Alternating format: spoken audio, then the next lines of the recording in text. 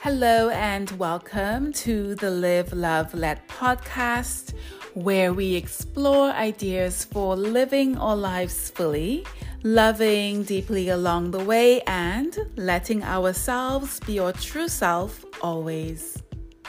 I am your host, Andrea, and in today's episode, we are talking all about uncomfortable conversations, what makes them so challenging, and how we can become more comfortable with uncomfortable conversations. So, grab a cup of tea, coffee, hot chocolate, and join me as we jump right in.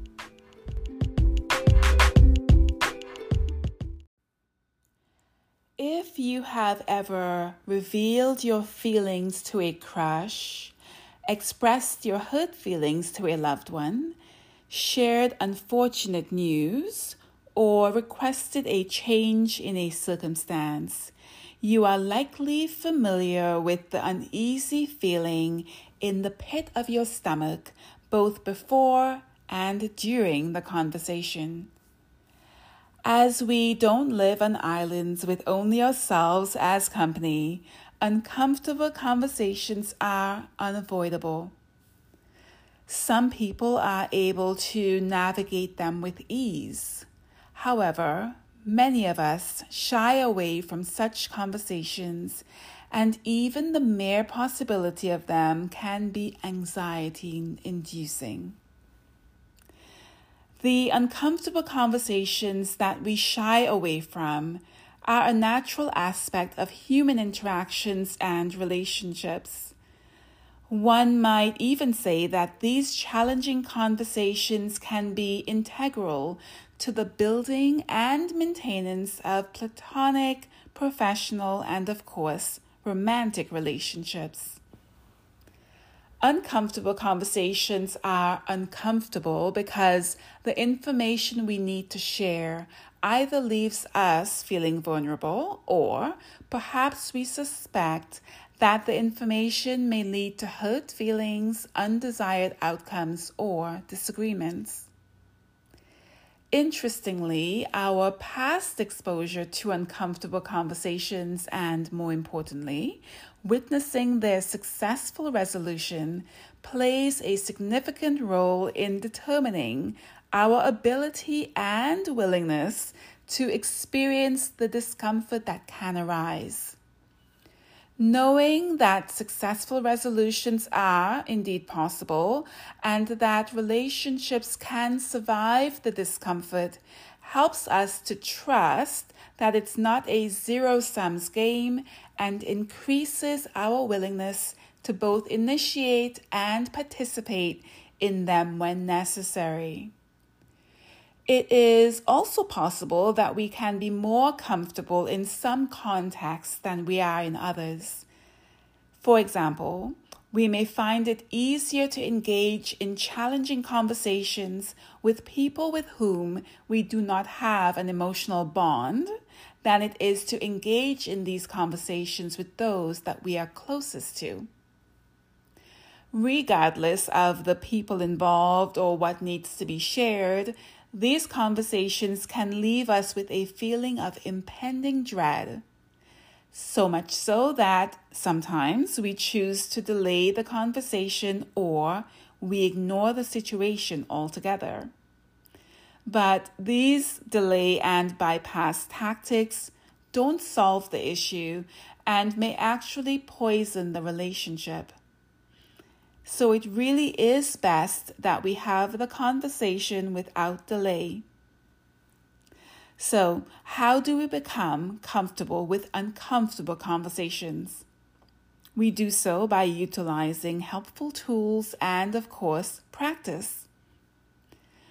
When it comes to sharing my feelings, one of the most helpful approaches I've found is the I feel statement. I feel statements always begin with, you guessed it, I feel, followed by the emotion being felt. It's then followed up by the cause of the feeling, and lastly, a potential solution is presented. So, for example, instead of saying, "Why are you always late?" one can say, "I feel frustrated when you are late for our plans together. I would appreciate it if you'd be on time in the future, or at least give me a heads up if you're delayed so that I can adjust."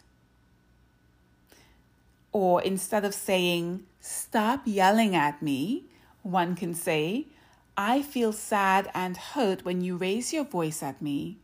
I would like for us to have respectful conversations using a normal voice level." In addition to minimizing the potential for hostility or defensiveness, "I feel" statements can also lead to a conversation about intentions and various possible outcomes. What I love about them is that they are very much solution-focused. "I feel" statements are very effective in personal relationships. For less personal and more professional relationships, I tend to use planning and visualization techniques. In these instances, I identify the ideal setting and location, the ideal approach to initiate the conversation, the key points that I want to communicate, and my desired outcome. After identifying these 4 components, I take a moment to visualize the possible flow of the conversation and a few potential outcomes. If possible, I try to give the person a heads up that the conversation will be different from our usual conversations. This gives them an opportunity to prepare themselves to have a deeper conversation, and if they're feeling not so great or not having such a great day, we can then identify the best time to speak in the future. So these are only 2 of many more approaches. An interesting way of researching other effective communication techniques would be to ask the people you know for their tips on how to broach uncomfortable conversations. This in itself could lead to a fascinating conversation and can help you to identify the best way to communicate with the person giving you the tips. Even though these types of conversations are uncomfortable, we should still lean into them because the discomfort is usually very much temporary, and the benefits of elevated relationships and life experiences can be long-lasting.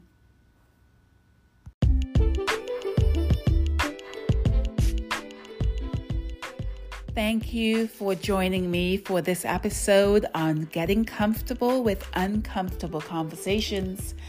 Until next time, remember to live life fully, to love deeply along the way, and to let yourself be your true self always. Have a beautiful day, and I'll see you next time here on the Live, Love, Let podcast.